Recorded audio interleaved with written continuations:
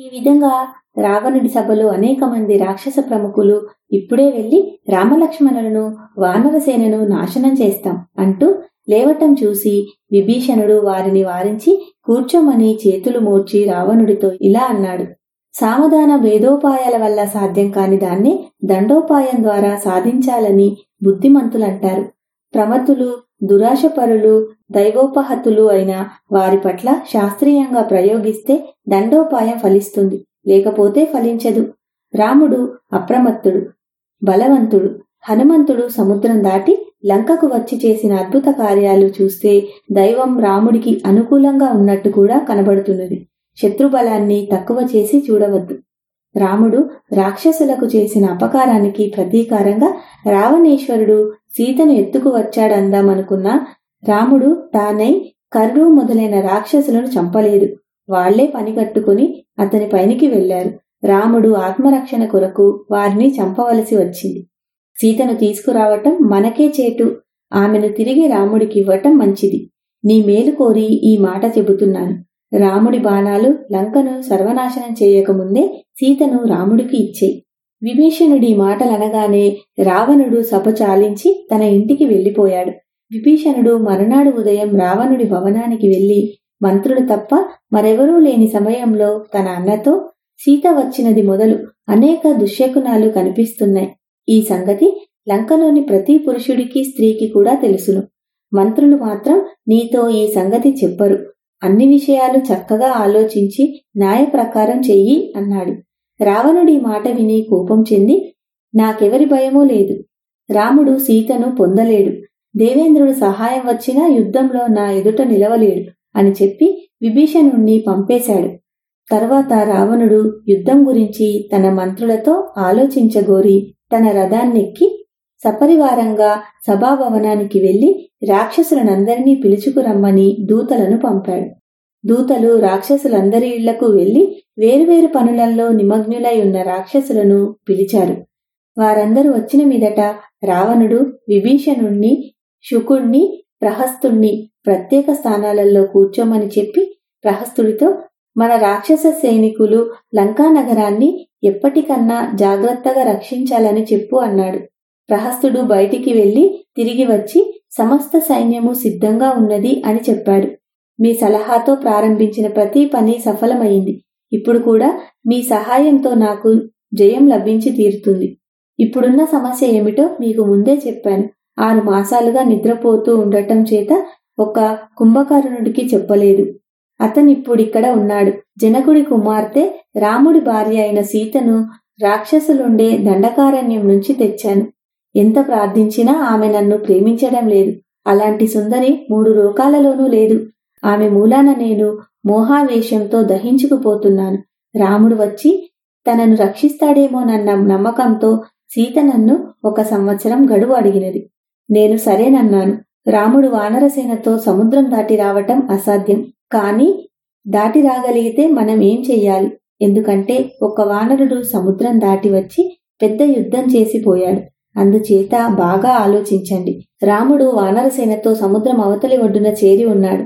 సీతను ఇచ్చే మాట అబద్ధం. రామలక్ష్మణులను చంపే ఉపాయం చూడండి అని రావణుడు అన్నాడు. రావణుడన్న మాటలు విని కుంభకర్ణుడు మండిపడుతూ మాతో ఈ ఆలోచన సీతను తీసుకురాక పూర్వం చేసి ఉండవలసింది. ఏ పని చేసేటప్పుడైనా ముందుగానే చక్కగా ఆలోచిస్తే తరువాత పశ్చాత్తాపపడనవసరం ఉండదు. కొంచెం కూడా ఆలోచించకుండా సీతను అపహరించి తెచ్చావు. రాముడు నిన్నిదివరకే చంపకపోవటం అదృష్టం. ఈ స్థితిలో నీ శత్రువులనందరినీ చంపి నీ కార్యం నెరవేర్చే శక్తి గలవాణ్ణి నేనొక్కడే ఉన్నాను. నేనీ పని చేస్తాను. అందుచేత నీవు నిశ్చింతగా ఉండు అన్నాడు. కుంభకర్ణుడి మాటలు రావణుడికి కోపం కలిగించాయి. ఆ సంగతి గ్రహించి మహాపార్శ్వుడనే రాక్షసుడు తేనె కోసం భయంకర మృగాలున్న వనంలో ప్రవేశించి తేనె సంపాదించుకున్నవాడు దాన్ని తాగకపోతే వాడు వట్టి మూఢుడు. రావణ, అందరికీ నీవే ఈశ్వరుడవు. నిన్నడ్డగలవారెవరు? సీతను యథేచ్ఛగా అనుభవించు. ఆమె ఒప్పుకోకపోతే బలాత్కారంగానైనా అనుభవించు. నీ కోరిక తీరినాక ఏం వచ్చినా రాని. నీవు అన్నింటినీ ఎదుర్కోగలవు. దేవేంద్రుణ్ణి సైతం జయించిన గలవారు కుంభకర్ణుడు, ఇంద్రజిత్తుడు ఉండనే ఉన్నారు. సామధాన భేదోపాయాలవి చేతగాని వారికి నీవు దండోపాయంతోనే కార్యసిద్ధి పొందు అన్నారు. ఈ మాట రావణుడికి నచ్చింది. అతను మహాపార్శ్వుడితో నన్ను గురించి ఒక రహస్యమున్నది. ఒకప్పుడు పుంజికస్థల అనేది బ్రహ్మదేవుడి ఇంటికి పోతూ ఉంటే చూసి దాన్ని బలాత్కారంగా చెరిచాను. ఆ సంగతి బ్రహ్మకు తెలిసినదట. ఆయన అది మొదలు నేను ఏ పరస్త్రీని గాని బలాత్కారంగా అనుభవిస్తే నా తల 100 ముక్కలవుతుందని శపించాడు. ఆ శాపానికి భయపడే నేను సీతను బలాత్కారంగా అనుభవించలేదు. నాకు గల వేగము గమనశక్తి తెలియక రాముడు నా పైకి వస్తున్నాడు. గృహలో నిద్రపోయే సింహాన్ని లేపినట్టుగా మృత్యువు లాంటి నన్ను కవ్విస్తున్నాడు. నా బాణాల దెబ్బ ఎరగడు. ఇక తెలియజేస్తాను అన్నాడు. ఈ ధోరణిని విభీషణుడు సహించలేక తనకు తోచిన మాటలు 4 దులిపేశాడు. సీతను తీసుకురావటం 5 తలల విషసర్పాన్ని తెచ్చుకోవటమే అన్నాడు. రాముణ్ణి ఇంద్రజిత్తు ఏది, రావణుడు ఏది, ఎవరి ఏది జయించటం కల్లా అన్నాడు. రావణుడు తప్పుతోవన పోతుంటే మిగిలిన వారు అతన్ని సరియైన మార్గానికి తిప్పటానికి బదులు ఇచ్చకార్యాలు తీరుస్తున్నారు. సీతను రాముడి వద్దకు పంపేయటం అందరికీ క్షేమమని తేల్చాడు. విభీషణుడు చెప్పిన ఈ మాటలకు ఇంద్రజిత్తు, బాబాయ్, పులస్య వంశంలో పుట్టినవాడు అనరాని మాటలన్నావు. బలశౌర్య పరాక్రమాలు లేని పిరికి వందవు. ఎందుకు అందరినీ భయపెడుతున్నావు? రామలక్ష్మణులను చంపటానికి ఒక్క రాక్షసుడు చాలు. నేను ఇంద్రుణ్ణి ఓడించాను. నన్ను చూసి దేవతలు గొర్రెల మందలాగా పారిపోయారు. ఐరావతాన్ని కూల్చి దాని దంతాలు పెరికాను. అల్పులైన ఈ రాజకుమారులను జయించలేనా అన్నాడు. నాయనా, కుర్రవాడివి, నీ బుద్ధి పరిపక్వం కాలేదు. నీ తండ్రి పక్షాన మాట్లాడుతూ అతనికే శత్రుడివవుతున్నావు. ఈ సభలో నిన్ను మాట్లాడనివ్వటమే తప్పు. సీతను కానుకలతో సహా రాముడికి అర్పించినట్లయితే మనమంతా సుఖంగా ఉండవచ్చు అని విభీషణుడు అన్నాడు. ఈ మాట అన్నందుకు రావణుడు విభీషణుడిపై విరుచుకుపడ్డాడు. జ్ఞాతివి శత్రుపక్షపాతివి. జ్ఞాతి కన్నా పగవాడు లేడు. తమ్ముడివని క్షమించాను. మరొకడైతే చీల్చి ఉండుదును. ఛీ, వంశం చెడ్డబుట్టినవాడా అన్నాడు. రావణుడిలా చీదరించుకోగానే విభీషణుడు మరి 4 రాక్షస అనుచరులతో సహా ఆకాశంలోనికి లేచి, అన్నవని నీ మేలు కోరి చెప్పాను. నా మీద లేని తప్పు మోపి నిందించావు. అది సహించరానిది. ఇష్టమైన మాటలు చెప్పేవారు కొల్లలు. కటువుగా ఉన్నప్పటికీ మేలు చేసే మాటలు చెప్పేవారు దొరకరు. నీవు రాముడి చేతిలో చావగా చూడలేను. నీ మంచి కోరి చెప్పిన మాటలను క్షమించు. నీవు, లంక, ఈ రాక్షసులు క్షేమంగా ఉండేటట్లు చూచుకో. నేను పోతున్నాను. నీవు సుఖంగా ఉండు అని చెప్పి అక్కడి నుంచి బయలుదేరి రామలక్ష్మణులు వానరసేన ఉన్న చోటుకి క్షణంలో చేరుకున్నాడు. ఆయుధాలు ధరించి ఆకాశ మార్గాన అతివేగంగా వస్తున్న విభీషణ్ణి, అతని వెంట ఉన్న 4 రాక్షసులను వానరులంతా చూశారు. సుగ్రీవుడు ఆ రాక్షసులను చూసి క్షణం ఆలోచించి హనుమంతుడు మొదలైన వారితో, ఈ రాక్షసులు తప్పకుండా మనని చంపడానికే ఇటు వస్తున్నారు చూడండి అన్నాడు. వెంటనే వానర ప్రముఖులు చెట్లను శిలలను తీసుకుని ఈ దుర్మార్గులను చావగొట్టి కింద పడేస్తాం, వీళ్ళెంత అన్నారు. ఈ లోపల విభీషణుడు తన అనుచరులతో సహా సముద్రపు ఉత్తర తీరాన్ని చేరి ఆకాశంలోనే నిలబడి సుగ్రీవుణ్ణి, వానరులను చూసి ఇలా అన్నాడు. దుర్మార్గుడైన రాక్షసరాజు రావణుడనే వాడికి నేను తమ్ముణ్ణి. నన్ను విభీషణుడంటారు. అతను జటాయువును చంపి దుఃఖితురాలు వివశురాలు అయి ఉన్న సీతను జనస్థానం నుంచి ఎత్తుకువచ్చి రాక్షస స్త్రీల రక్షణలో ఉంచాడు.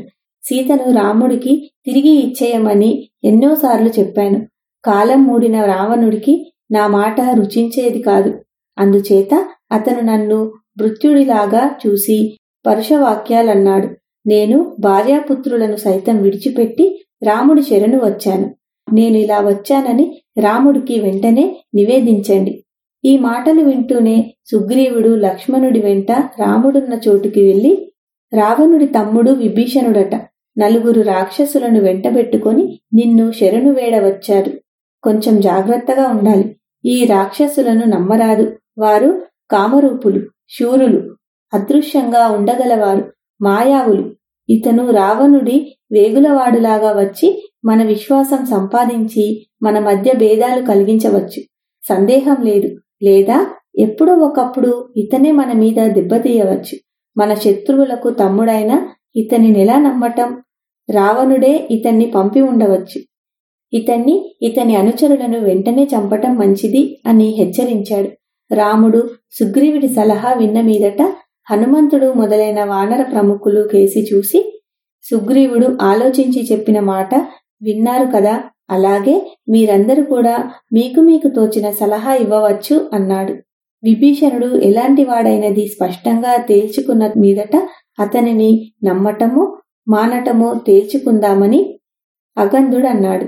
అతన్ని పరీక్షించడానికి సూక్ష్మబుద్ధి గల చారుణ్ణి పంపుదామని శరభోడు అన్నాడు. విభీషణుడు అక్కడికి రావటమే అనుమానాస్పదంగా ఉన్నదని జాంబవంతుడన్నాడు. హనుమంతుడు అందరి సలహాలను కొట్టిపారేశాడు. విభీషణుడి మంచి చెడ్డలు విచారించటం ఎలా? సమీపంలో ఉన్నవాడి వద్దకు చారుణ్ణి ఎలా పంపటం? విభీషణుడు ఈ సమయంలో ఇక్కడికి రావడానికి తగిన కారణం ఉన్నది. రావణుడు దుర్మార్గుడని అతనికి తెలుసును.